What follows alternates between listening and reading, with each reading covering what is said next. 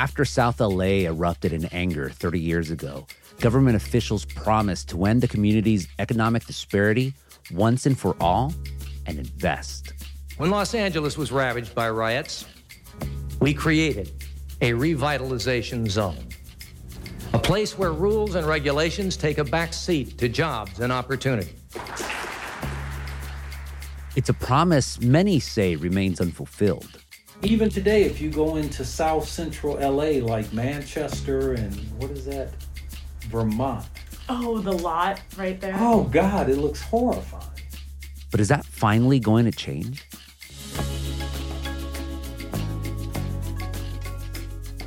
I'm Gustavo Arellano. You're listening to The Times, daily news from the LA Times. It's Friday, April 29th, 2022. Today, part 2 of our LA riots anniversary coverage. Can a new rail line be that economic fix that South LA never got?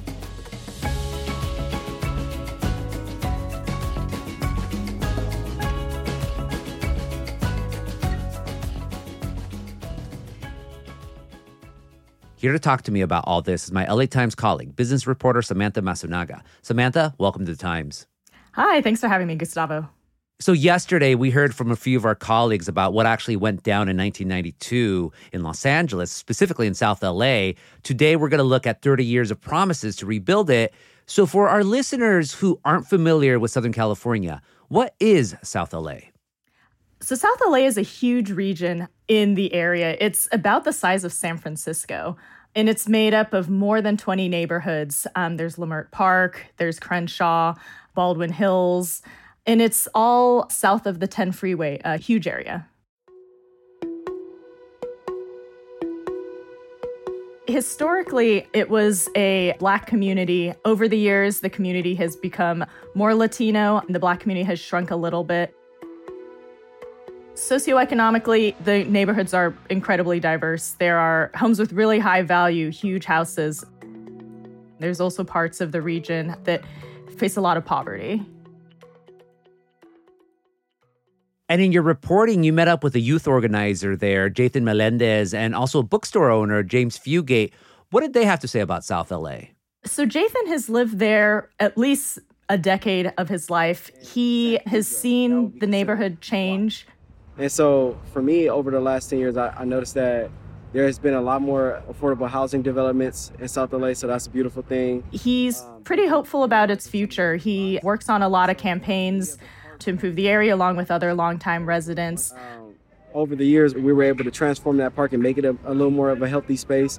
There's a library that folks can take advantage of and utilize that resource. There's a couple of great things happening in the community. So Jathan has talked a lot about how this area is a food desert. There's no Trader Joe's, there's no Sprouts.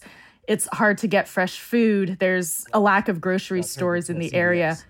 So again, when you think about fresh food options, it's scarce in South LA.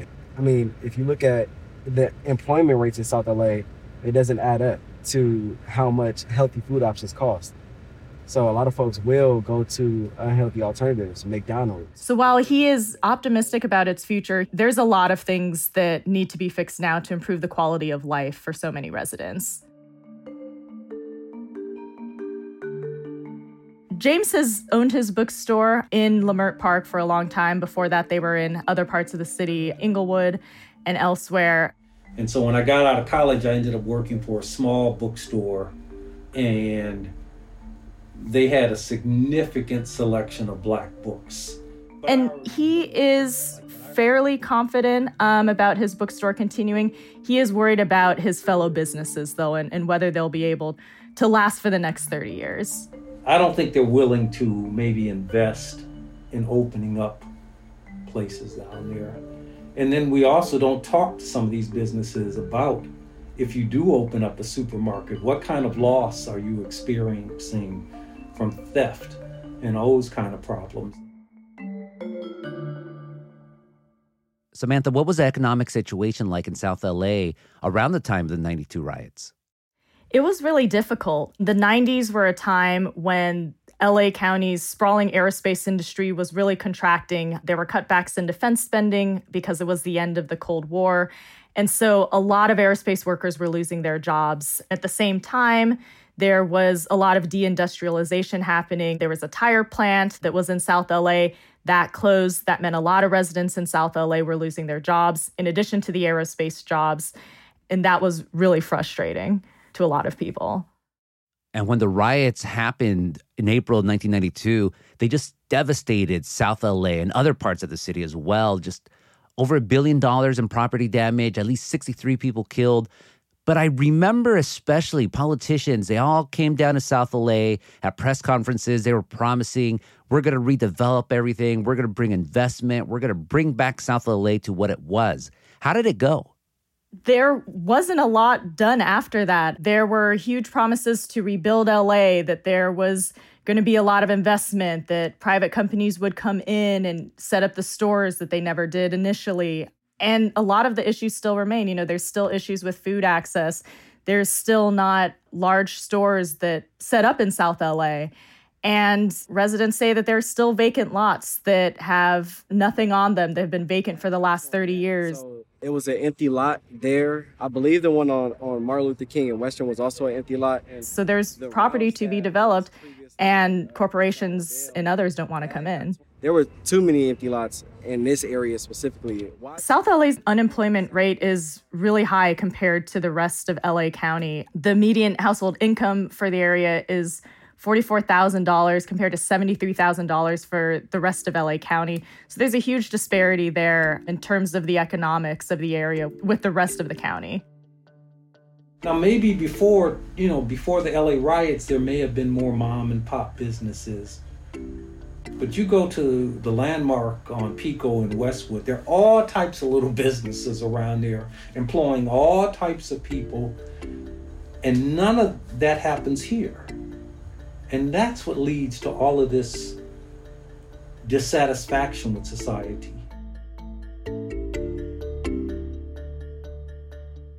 Coming up after the break, a new train line, the Crenshaw Light Rail, enters South LA.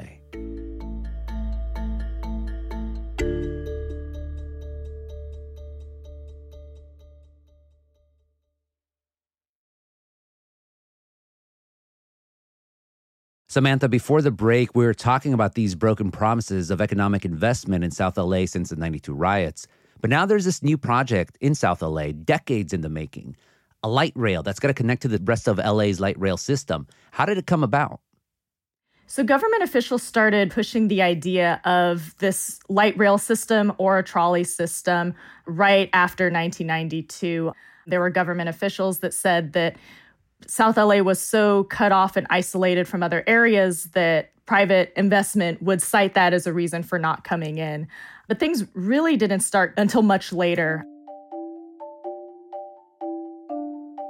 The line wasn't approved till 2009. Construction didn't start till 2014, and the line is still yet to open. What took so long? It was a lot of discussion about how the line would work, where there would be stops. There were also construction issues, delays on delays. So it took a long time to get to where it is today. The rail line is going to connect places like Inglewood and Westchester to LAX, the airport. It cuts right through the heart of Los Angeles. But there was a time that it wasn't even going to go through a lot of South LA. Right. So there was a plan initially where there would not be a stop in Leimert Park, which is the heart of LA's Black arts and culture scene. And community members really pushed to get a stop there. They wanted the foot traffic. They wanted people to stop in this historic neighborhood and really benefit the businesses there. And they finally succeeded, and there is going to be a stop there in Leimert Park. Samantha, that new Crenshaw rail line, it's finally supposed to open sometime this year. Does Metro, which runs the station, do they expect it's going to be used a lot?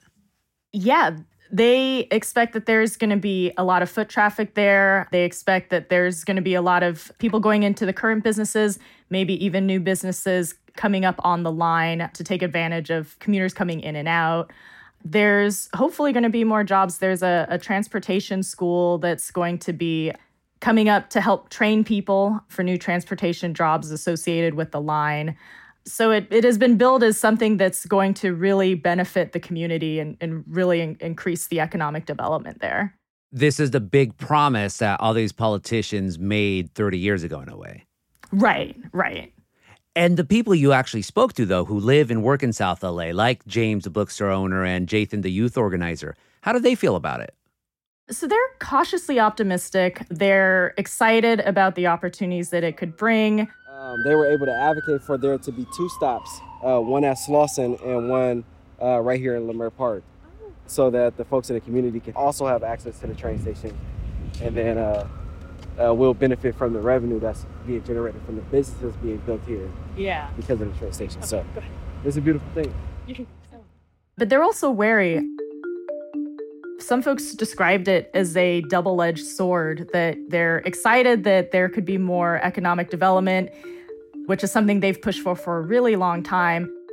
I had mixed feelings about it, but I also thought too that, it's a steady march of progress, that LA needs to have the kind of transit system that London has. But on the other hand, with the train coming through, housing prices go up, rents can go up, both for homes and businesses. And they're worried that people who have lived there for a long time are going to be pushed out of the area because they can't afford it anymore.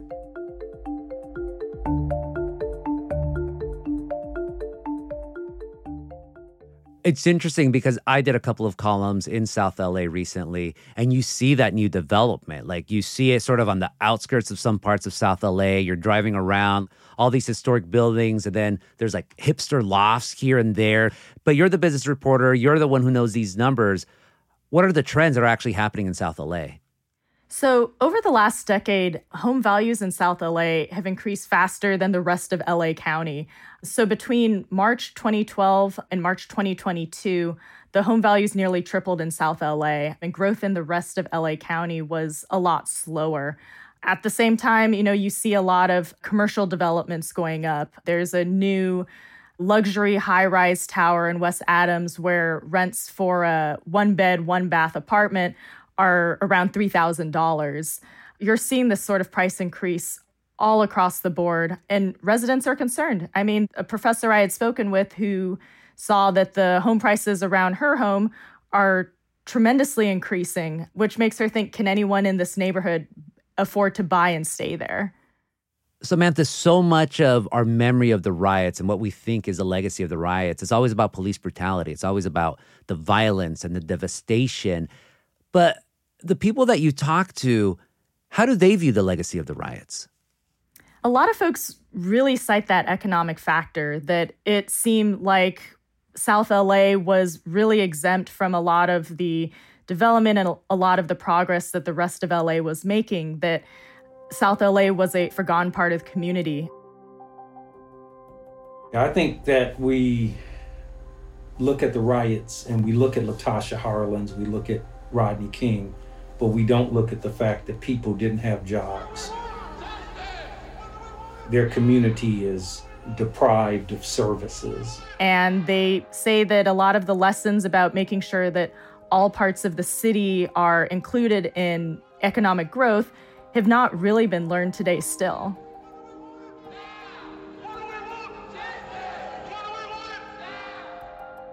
Samantha, thank you so much for this conversation. Thanks, Gustavo.